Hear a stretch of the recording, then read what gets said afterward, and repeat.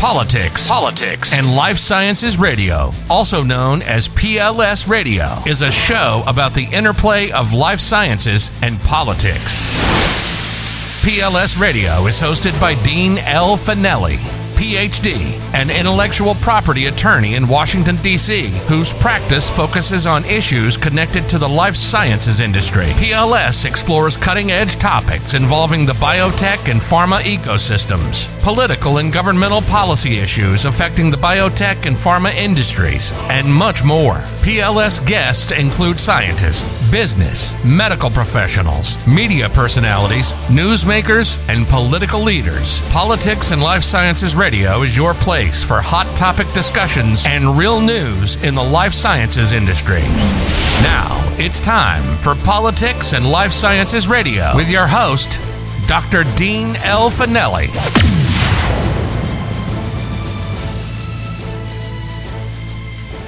Good afternoon. This is Dean Finelli with Politics and Life Science Radio. Thank you so much for joining us today. I'm very excited to have as our guest Dr. Jacob Teitelbaum, MD, who's really one of the foremost experts in chronic fatigue syndrome. We'll talk a little bit about long COVID, some of the symptoms that are related or at least seem to mimic the chronic fatigue syndrome with Dr. Teitelbaum. Before we bring on Dr. Teitelbaum, though, let's see what's going on in the life science world. Unfortunately, really surprising bad news when it comes to the virus strain. We just got done almost dealing with the Delta variant. Now we hear there's a new variant that has much more mutations on the spike protein than the Delta variant. So it's currently designated a variant of concern. We'll see how that, or a variant of interest, excuse me. We'll see how that plays out. But that variant showed itself in South Africa and certain African nations. One case was detected in Europe, particularly in Belgium, and we're not aware of any in the U.S. yet, but I think to the extent this is as contagious, or at least somewhat as contagious as Delta, it probably will at some point arrive here. So what's that mean for us? We've heard a lot about vaccines, about boosters. It looks like boosters are going to be available, necessary for everyone. But are we redefining what it means to be fully vaccinated? If you got your 2 doses, now are you not considered fully vaccinated until you get your booster? We'll have to see how that plays out with the CDC and FDA. There's also a lot of interest in what's been called long COVID. A lot of people out there tend to think of COVID as a really bad flu-like cold, which I think is pretty accurate to describe it that way. But there's a lot we don't know. And one of the things that seems to be a recurring issue is these long-term effects that COVID have. Some people even exhibiting about 6 months after being infected with the virus, these fatigue-like symptoms, loss of memory, loss of taste. We're all familiar with those type of symptoms that have come out, but some of the symptoms are a lot more serious than just a loss of taste. Some of these symptoms, chronic fatigue, long COVID, that it displays, is really something that I think hasn't been told to people as well as it should be. So I'm very glad to bring on our guest today, Dr. Jacob Teitelbaum. Dr. Teitelbaum, thank you so much for joining us today. Dean, it's great to be with you and all your listeners. And for those of you out there who have long COVID, who have persistent symptoms, we're going to teach you how to make them go away today. That's great. So maybe you could start off with describing what is chronic fatigue syndrome, and how is that in any way related to these long-term effects that people who've been infected with the virus seem to be really displaying? Well, basically, chronic fatigue syndrome and its cousin, fibromyalgia, represents an energy crisis in the body where you trip a circuit breaker in the brain called the hypothalamus. It's a major control center that controls sleep, hormones, autonomic function. And what happens is that You can trip that circuit breaker with any number of stresses. I know back in 1975, I had post-viral chronic fatigue syndrome. Actually knocked me out of medical school and left me homeless because I was working and paying my own way through. And that's why I've been interested in this area for 45 years. So basically, it's an energy crisis. You trip a circuit breaker, and you can't sleep. You're exhausted. You have brain fog, and likely ache all over. And now we've been hearing that some of the longer-term symptoms of people who've been infected with COVID-19, is it chronic fatigue syndrome they're getting, or is it just something that sort of mimics or seems like it's chronic fatigue syndrome? What exactly is this long COVID that's causing people these long-term effects? It is the same thing. We see it with literally dozens of infections. This is just one more. It's not this something dramatically new. It's something we've known about for decades. And it's not only viral infections, numerous other infections can trigger post-infectious chronic fatigue syndrome. And the PASC that Dr. Fauci notes about, which is what most people talk about with long COVID, is simply post-viral CFS.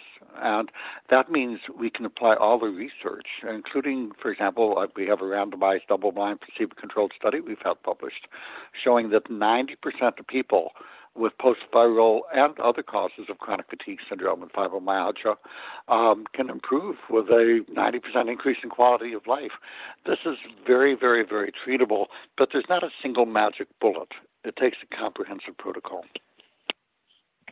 And when we think about these long-term effects of COVID, you mentioned how people can get it from various viruses. So can you get it if you've had a bad case of the flu? The flu is less likely to trigger it. Things like Epstein-Barr virus, HSV1, CMV, HHV6, these are more common viral triggers, and now COVID is added to that list.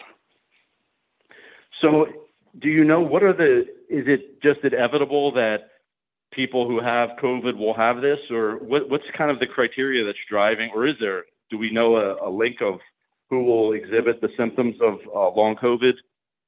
Historically, because I've successfully treated literally thousands of people over the years with post-viral chronic fatigue syndrome, what I find is a pattern. The question is, why do 10% of people get it, but 90% of people with COVID don't get it? And what we found, Dean, is that people who are on the edge energetically, they have severe life stress, their marriage is crumbling, they have other illnesses going on, they're working 70-hour weeks in very stressful jobs. These are the people who are kind of on the edge of tripping a circuit breaker anyway, and the virus is what pushes them over the cliff. Huh, that's interesting. This is Dean Finelli on Politics and Life Science Radio. I'm talking with Dr. Jacob Teitelbaum. Dr. Teitelbaum, when someone gets this, you said it's about 10% of people. How will they know if they actually have long COVID or if they're just still recovering? Is there something that distinguishes maybe someone who's taking a little longer to recover from the virus versus someone who actually may have recovered but is now exhibiting these long-term effects? It's pretty straightforward. It's important first to distinguish long COVID from just a persistent cough or even having heart issues with palpitations and shortness of breath from heart inflammation. These are different pieces of COVID. They're not what I consider long COVID. So the shortness of breath, the cough, the taste, the smell, these are not things that would leave me worried about long COVID. These are things we can address with other ways. That are pretty straightforward. With long COVID, if you have symptoms of fatigue and insomnia, that paradox, can't sleep even though you're exhausted, any more than 2 months out from the onset, you've got it. Even a month out from the onset, good probability, but at 2 months, you have it. Brain fog, difficulty with word finding, word substitution, short-term memory, which has been named brain fog, also a classic part that tells you that you have the problem. And if you have widespread achiness, that symptom tells you that you have it. So if you have 2 or 3 of these symptoms lasting more than 6 to 8 weeks after the viral onset, you've got the process. Now, is it the type of thing that it will just dissipate over time? After about 6 months, it will just naturally get better? or is it the type of thing that you need treatment for in order to remedy it? Both. A good percent of people historically, looking at the other post-viral chronic fatigue syndrome patterns, by about a year, you're going to see a very large percent will improve considerably. But there's still a significant persistent number that if they still have the symptoms after 1 year, and certainly after 5 years. After 5 years, spontaneous recovery is rare, but these people recover just fine with proper treatment. So yes, those of you who may be having it, there's a good chance it's going to improve. Personally, I would not wait. I would do the things needed to improve now to give your body a better chance at recovery. And I don't see a reason why I would want to be crippled for a year unnecessarily. This is a very treatable condition. Absolutely. So what are some of the treatments that people, if they're about a month out after getting the virus, if they're still, feeling brain fog, feeling very fatigued, 2 months out, what are some treatments that people can do? What do you recommend? What's critical is to remember the word SHINE, S-H-I-N-E. That's a protocol for optimizing energy. So S is for sleep. H is to optimize hormones. That circuit breaker that you tripped controls thyroid, adrenal, testosterone, reproductive hormones. And the test won't be abnormal. You have to be in the lowest 2% of the population. We'll discuss what normal ranges mean in a moment if we have time. But optimize sleep, hormones, address other infections. Nutritional support is critical. And just enough exercise to condition without feeling you're wiped out and laid into bed the next couple of days. And what are so as far as nutrition goes and going through some of those, are there medicines or over-the-counter medications that people could take? What would be the first thing you would say someone should do? If obviously getting to a doctor is probably number one, but aside from that, is there some personal treatment that people can do going to their CVS or their pharmacy? There's very simple things. You're not going to find them at the drugstore, but you'll find them online pretty readily, even places like Amazon, my website, nfatigue.com. So we find to optimize energy, I would begin with a good multivitamin, and most of them are not. There's one called the Energy Revitalization System. That's a powder, one drink. There's another one called Clinical Essentials, which is also brilliant, 2 pills a day. I would start with that. We've published 2 studies showing that a simple nutrient called ribose, R-I-B-O-S-E, increases energy an average of 61%. So I would just do these 2 together. In fact, I would do the Energy Revitalization System and the Smart Energy System, which has the ribose and other things that will increase energy. A lot of people can as much as double energy just with those 2. There's been obviously a lot of parents have been taking their kids recently to get vaccinated with the Pfizer-BioNTech mRNA vaccine that's been authorized for 5 to 11-year-olds. Is long COVID something that parents should be worried about if their children come in contact with the virus? It seems a lot less. I'm not as excited about immunizing all the children. I know there's a push for it. It's just that when you look at the data, you're looking at about 1 in 4 million children who, unless they have leukemia or other severe illnesses, dying from the virus. And I think perspective is important. We do see cases post-vaccine also triggering post-vaccine chronic fatigue syndrome. It's not common. I've seen several, about 3 of the cases so far. Much more common with post-viral. But with children, I don't see it so much with the COVID. We've seen it more with other viruses. I've treated children as young as 7. But it's the short answer, Dean, is no. We're just not seeing that very commonly from the COVID in children. So because the risk of dying from COVID when it comes to children is, I think you mentioned 1 in 4 million, it's very, very unlikely.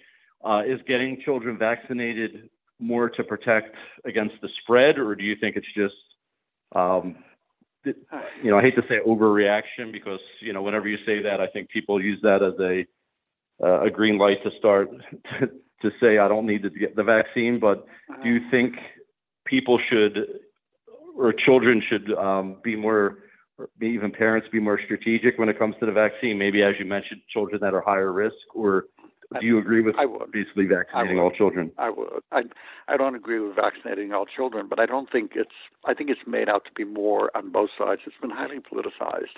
And my politics is that both sides, I'm going to ignore them. I'm sorry. It's been so politicized. I look at what the research shows, and then I do a risk-benefit assessment. So to protect the teachers in the school would be one thing, but teachers should just be vaccinated. If there's an elderly at-risk person at home, a grandparent with diabetes, that's the reason to vaccinate the children. There's no right or wrong in it, Dean. It's just, in my looking at the risk-benefit assessment, the numbers just don't work out to make it that important. It does not give herd immunity because the vaccine does not prevent you from getting the virus so much and spreading it. It just keeps you from dying from it, which is not minimal. I mean, the vaccine is a critical tool that we have. In my looking at the risk-benefit assessment, no, but it's just a very personal thing. But I think, again, the post-viral chronic fatigue syndrome, that's a big area, and the people need to know now that it can be treated now. There is effective treatment, because otherwise, probably better than most people, how long it takes for a treatment, 7 to 10 years to develop a treatment and get it to the FDA process. And that's going to be a long time for people to wait unnecessarily. Absolutely right. We're hearing from the FDA that they, talking about vaccines and herd immunity, the FDA seems like it's pushing now to redefine what it means to be fully vaccinated. They may say you now need a booster. What are your thoughts on that? Do you think boosters are going to be necessary for the general public, or is that more something in those high-risk individuals? Well, for me, it's more for the high-risk individuals. My main concern with the boosters is that you're going to be triggering a heavy output of antibodies against something that don't work. Because we're seeing, as the new strains come out, we're going to have more and more resistance to the spike protein antibody currently produced by the mRNA vaccines. And if you're tying up the immune system, making an antibody that doesn't work, that's not helpful. And my bigger concern is that the antibody will still recognize the virus and hover around the virus, but won't attack the virus. And in that case, I don't know if you're familiar with the term competitive inhibitor that we see in medicine. It actually will get in the way of your own antibodies getting to the virus. And I'm concerned that it may cause more harm than good. So again, I'm a proponent of updating the vaccine, giving the boosters for high-risk population. But I don't think, from a public health point of view or an individual point of view, that we have enough data to support it for everybody. I would rather let immunity wane a bit so we're not making a high output of antibodies that don't work for the new strains. I think there'll still be enough protection to keep people from dying, which is the main thing. I'm less concerned about people getting the disease and dying or being hospitalized. So I think, to me, the jury is still out, but that's not my expertise, Dean. I'm some guy in the street. I'm just one more doctor when it comes to that. So that's my perspective, but I don't know. Well, I appreciate that valuable perspective and your humility. Definitely, you're one of the foremost experts when it comes to chronic fatigue syndrome, so I'm hoping people pay attention. I want to ask you to look in your crystal ball. I mentioned today is the first I've heard about this new strain that seems to be a little bit of concern, so much so that the WHO held an emergency meeting today. Is this something, if you look in your crystal ball, something people should worry about, or is this still at the kind of public health, global health official, just keeping an eye and getting to understand what this is? Well, Dean, I think instead of the news media worthiness of getting everybody's attention, what I'd rather look at is the big picture. And if you take a look, they actually had a survey of epidemiologists around the world, and this was maybe 6 months ago, about what their guess was in terms of how long it would take for a strain to become immune to the viruses and have the breakthrough coming through that way. And the peak of the curve is right about the 6-month thing. Whether it's the Omicron strain or whether it's other strains, I suspect we very, very likely will have a strain resistant to the current vaccines. And that's why I think we need to plan accordingly. I think the push needs to be for the newer vaccines that are being developed that hit multiple targets, which make immunity or resistance much harder further mutations to achieve. I think we need to presume, the worst that is going to happen, create the new vaccines for that, and let the immunity go down a bit with the others, use other tools. Nutritional support is critical for optimizing immunity. Dr. Fauci himself says he takes vitamin D to protect against the worst effects of the COVID, but we don't talk about that. There's no money in it. The news media gets no advertising from people who make vitamin D, and therefore they don't talk about it. They're good people, God bless them. But we need to look at other things and not just what's most profitable here, and that's where I think we'll get the best protection for the buck. Dr. Teitelbaum, thank you so much for your time today. I couldn't agree more with those statements. I think I was hoping when we look back at this, we'd use it as an opportunity to reassess public health and be a little more focus a little more on preventative action than therapies. But it just seems like, you may have hit it on the head with the drug industries pushing for vaccines and now therapeutics. A lot of these prophylactic remedies, such as vitamin D that you mentioned, tend to be overlooked. I'd love to get you back on the show at some point. Maybe we can talk about some additional remedies and you can fill us in on additional information on long COVID. But I want to thank you so much for joining us today. Dean, my pleasure. This is Dean Finelli. That was Dr. Jacob Teitelbaum on Politics and Life Science. I want to thank you all for joining us today. Check out our today's show. Great information on long COVID, great information on what you can do to prevent long COVID, what you can do to, in addition to getting vaccinated, to help yourself if you are infected, or if you're one of those people that have not been vaccinated, what you can do to at least boost your immune system, boost your hormones. And remember Dr. Teitelbaum's acronym SHINE to help prevent these long COVID symptoms. Thank you so much, Dr. Teitelbaum, and thank you so much for joining us. You're welcome. Good day, everyone. Thank you for listening to Politics and Life Sciences Radio with Dr. Dean L. Finelli. For more information, check us out at facebook.com/politicsandlifesciences.